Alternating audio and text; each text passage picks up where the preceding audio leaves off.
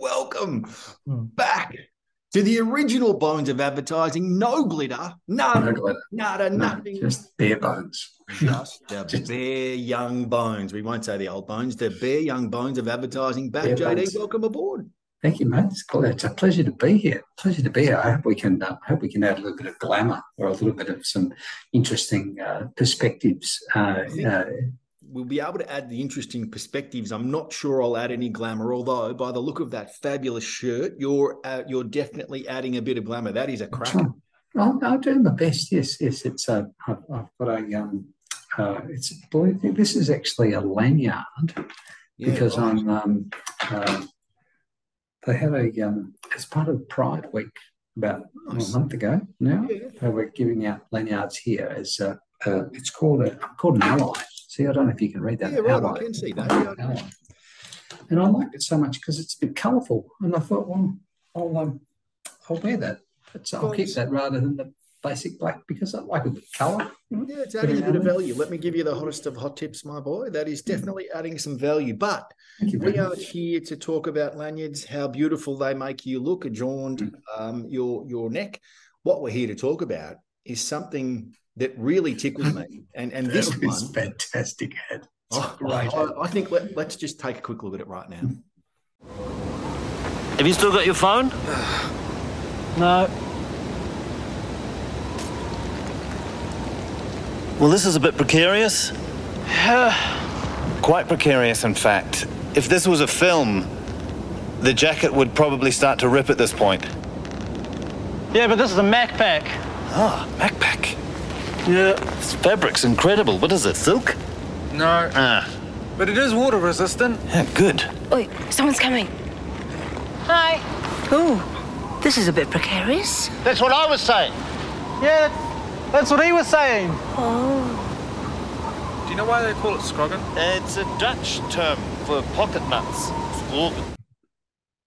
Okay, I'm going straight to you because you and I both love a New Zealander. We love our jingles and stuff. Yes. But that's the stereotype. This brand, JD, what did you think of that little bit of fabulous? I think this is everything an ad should be. It makes you remember the brand without actually saying, like, because in New Zealand it's mainly aimed at New Zealanders, and in New Zealand the MacPack brand is like it's one of the biggest. Like there's Denim and Swan Dry, I think, are the two big kind of outdoor brands, like New Zealand owned. They do the big ones, and so on a rising tide, like you sell the category, and you win if you're a category leader. So I think it works on that. It says not only does it feel good, it's really sturdy, and there's nothing like white New Zealand and the Pakeha. There's nothing a white New Zealander from the South Island likes more than a tramp in the wilderness, in the high country. And guess where the high country is, Craig? Where is it, JD? It's above sea level. It's the bit high. It's the highest. It's a bit above sea level. They love a bit of a tramp in the high country with friends, and it looks like an outtake from a Tato white titty bloody movie. It does. It's amazing. It's just you see the two of them, then you realise there's three of them, and then the person who comes, who's not a tramper, it's some granny who looks like she should be bringing a biscuit or something. She's just got a tin full of, like, I don't know, what have we got there, like shortbread or something. Yes, Hensick biscuits or something. But how about the opening scene, mate? So that's what got me. The giggle, first of all. You still got your phone? No. I mean, it got me from there. I'm just like, and his casting, the guy on the bottom, is just brilliant. He is so good, because then the next one's a traditional New Zealander hike kind of guy, I felt. Yeah. Absolutely brilliant. And then you think it's just the two of them. Just the two of them. And then you realise there's a small Indian girl who looks like she should be at a nightclub. She's like got nails that are still good and she's hanging on. But I thought she was brilliant as well. I loved it. It was just like the whole thing. And then right at the end, what's scroggin? It's like pocket nuts. It's like, what did he say? It's Dutch for pocket nuts. It's Danish for pocket nuts. Danish, that's what it was. That's right. But what about the part where he's hanging and you actually watch his thumb feeling the Mac pack because he's asked whether it's silk. Is that silk, mate? No, but it is waterproof. No, it is. It is water resistant. Yeah. So well done. Hats off to the monkeys on that one. They absolutely nailed it. It's delightful. I've watched it a number of times just for the giggle factor. Like, it was that good. Yeah, I loved it. I thought it was just it's a great piece of entertainment. Yeah. And you remember, you have a good, warm feeling about the brand. And I reckon if I was going out to buy a jacket for winter, that MacPack would be high on my list of on your radar, without a doubt. And like you said, it picked up on all of those cues. They say the brand, but they don't have it blazoned across the screen. They then talk about, its durability. They talk about that it's water resistant. They talk about the feel of it, but it's all in this conversation. So I want to say congratulations to the writer of that one, and then the execution from a production point of view, obviously must have been green screen. I'm not sure exactly how it must have been green screen at some level, how they put it all together. But knowing the New Zealanders, they could have filmed it live. It could have been live. If they did, there's no rules over there. That jacket is an outstanding piece of clothing. That is for sure. Great piece of talent. Yeah, the jacket. All the casting was fantastic. I thought it was just delightful. I'm very, very happy with that. Thank you for shooting that across my bow. My pleasure. My pleasure. Now, I'm going to pose a question to you here. Now, in the tradition of the hardest questions in advertising, I think this one is one that we'll have a little bit of fun with. So, would you rather... Unusual for us. Unusual for us. Would you rather work only in traditional advertising for the rest of your life? So traditional, we're going to say TV, radio, and print. Okay, so traditional media. Just traditional media. Yep. Traditional media. Or would you rather just work in digital / social media, not social media for the rest of your life as an advertising genius?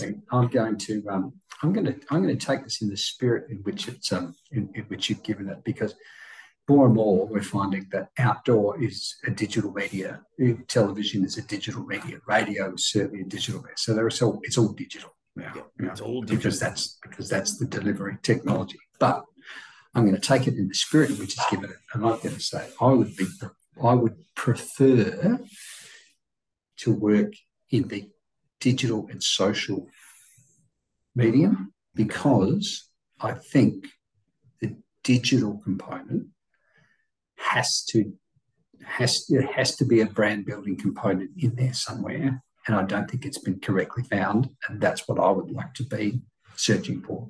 I think traditional television, radio, outdoor, print, magazines have been great for building brands to date. Yep. And no one has really found a great way of genuinely building brands through social, because the medium itself, Marshall McLuhan is right, the medium is the message, children. Go and look it up, 1967. Do yourself a favour. The medium is so fleeting and short term that it's actually hard to get people to engage properly with the message. So I think there is some opportunity there that has been missed, and my ego says that I would be the one to find it. I love that. I tend to agree. I love that there is the confidence in your ability to find a way through the forest to come up with a brand-focused digital campaign. I'm gonna head down the same path as you, but for a different reason. I find that the digital space in today's current advertising world connects itself so well to the data-driven campaign. So our ability to look at how effective something has been is really a lot more comfortable in that digital space. We get information very quickly. We can respond to that information quickly, and we can then pivot to ensure we're getting the biggest bang for our buck. We're putting most of our money into the medium that's generating the most return for us. I think from a traditional point of view, it goes back to something else that I really love. And I was reading yesterday about the need for marketers to be very focused on the customer and understanding the customer strategically before they go tactical and build campaigns. But I find that the traditional mediums of TV and traditional radio and then traditional print, whether it's newspapers or magazines, as we said, the ability to quantify or qualify results in that space without going through the entire process of brand tracker research. So where were we when we started, net promoter score and so on and so forth. I think that makes it a lot harder, but also cost. Yeah. So cost is the other reason that I think it's better to play in this space, because the cost of creative is no different, whether you're creating a TVC or whether you're creating an ad for broadcast video on demand or for social media. Yep. You can probably make it a little less polished if you're going to go on those mediums. But I find that space really just works exceptionally well. And without those bigger budgets, I think it's so effective for that prospective customer that we work with on a regular basis. So for me, I really feel most at home and in the pocket in that particular sphere, although obviously lots of time preceding the digital revolution in that more traditional space, particularly TV, radio, those were big on my. I'm still one of my great passions is the outdoor, like a really good piece of outdoor, and not the ones like you go on to. Not like our Beyond ones we've seen, mate. Like what the are those ads? No, who knows? Who knows? No. Who knows? That sound you hear is the idea hitting the wall behind me as it sails over my head. I think it hits the wall and then it just hits the floor like splat. Like porridge hitting a dog's backside. Yeah, I'm with you on the outdoor though. You were saying that a good bit of outdoor can be exceptionally strategic, particularly while someone's en route. They're headed somewhere. It can have a great impact, as can radio. There's a great place for radio. And the great thing about the strategies that were employed on radio and in outdoor, not so much television, because television, I think, made creative people lazy. Yeah. In the cinema, posters, magazines, radio, they allowed you to contextualize where you were reading, how you were reading it, where you were observing it. So they were like one of the best outdoor ads I ever saw was driving from the Gold Coast to Brisbane. It's a big sign for a driving school, and it just said, "Oi, eyes back on the road." Yeah, right. It's just this delightful kind of, oh yeah, you're right. That's right. Yeah, keep focused. Acme driving school. So I think that's the bit that social and digital quite often miss, because we see it in so many different places. But I think there's an insight into the way humans consume it that there's got to be something. There's got to be something. We've got to be having it. Only we could look for it. That has been another edition of the Bones of Advertising, OG original style. Fabulous. Don't go changing. We'll see you next week.